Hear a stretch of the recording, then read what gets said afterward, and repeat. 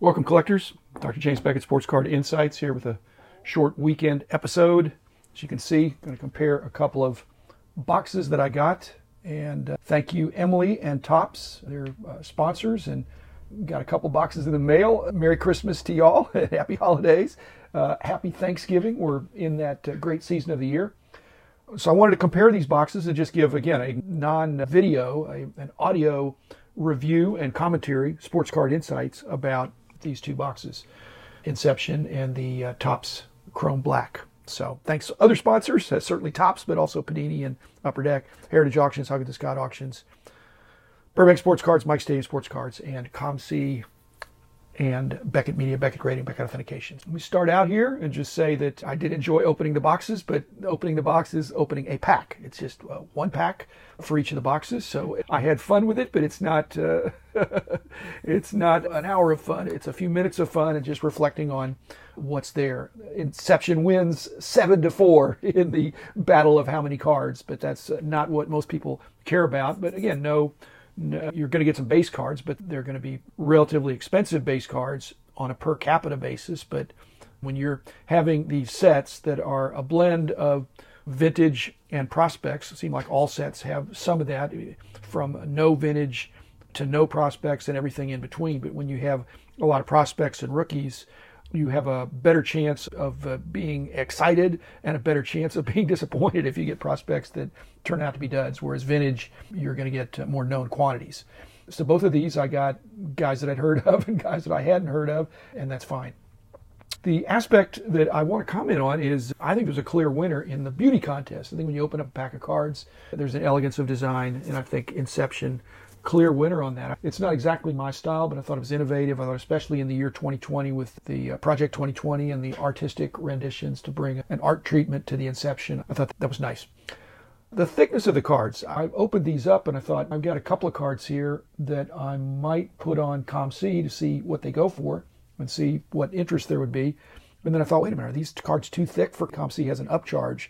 But that really doesn't kick in until you get to 130 point. And these are probably maybe half that, maybe a little more than half that on the Inception. And the Topps Chrome Black are pretty much standard thickness, which is 20 or 30 point. They're very elegant and not thick cards. And so it just calls into question, when these card companies do produce thick cards, is that really necessary?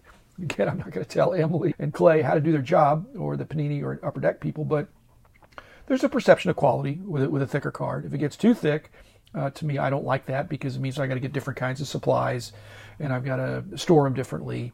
But again, if it's a little bit thicker within reason, like Inception was, I think they look good.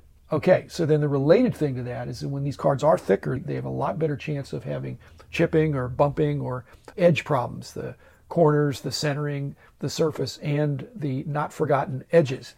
So if the edges get dinged and you've got a really big edge there, that would be a point in favor of Topps Chrome Black. But the flip side of that is that on the Chrome Black, those cards are so elegant and fresh and seemingly perfect coming out of the pack. There's a gradability issue with that. The counterintuitive gradability issue that it might be that 9.5s and 10s are too easy.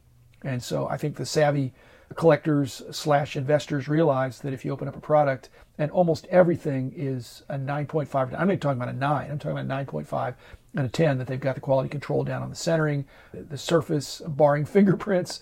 So if something is an automatic 9.5 or 10, then it calls into question the value of grading and the ratios that are established for many of the sets when the premium for a 10 above a 9. And so to me, the Topps Chrome Black falls into that. They look like they would grade exceptionally well. A little hobby history here as I try to add something, and that is back in the day when I was involved heavily, obviously, with the Beckett Publications. We did some of those early deals with the card companies, pretty much almost every card company of the day. We did slabbing deals for some of their premium cards. That they would send them to us, we would grade them and slab them, and then they put in the packs. And that was tricky because they're obviously looking for 10s. And BGS 10 is not, there's no guarantee of that just coming out of the pack, obviously. And I've heard people complain. I don't blame them. If you open up a pack of cards and it has a graded card in that pack, and it's an 8.5 and it's brand new. But we had to deal with that, and we had to try to educate the card companies, and they tried to educate us on the marketing advantage. But still, you have to grade with integrity, or you don't have a reason for having a grading company. So lastly, I going to declare a winner. The pricing of the boxes, it was pretty similar. And so if I had a choice, I'd pick the Inception. I think that neither one of these boxes that I open up, I'm not going to disclose who I got, but I didn't get anybody great. And most savvy collectors, investors know that the expected value might be positive above what you pay. But most frequently, that's because there are a few big winner boxes. And most boxes, it'd be normal to have a little bit of disappointment. But that's in keeping with the fact that there's somebody out there that got a fabulous return on their box. It wasn't me this time, but appreciated the product. Thank you, Emily. Thank you, collectors. I know there's a lot of box busters and breakers and people that love to open up brand new stuff. I do too. And sometimes you win, sometimes you don't. I actually won this time. Thank you, Emily. Thanks, everybody. Have a great weekend, and I hope the holidays are great for y'all. Stay safe and well.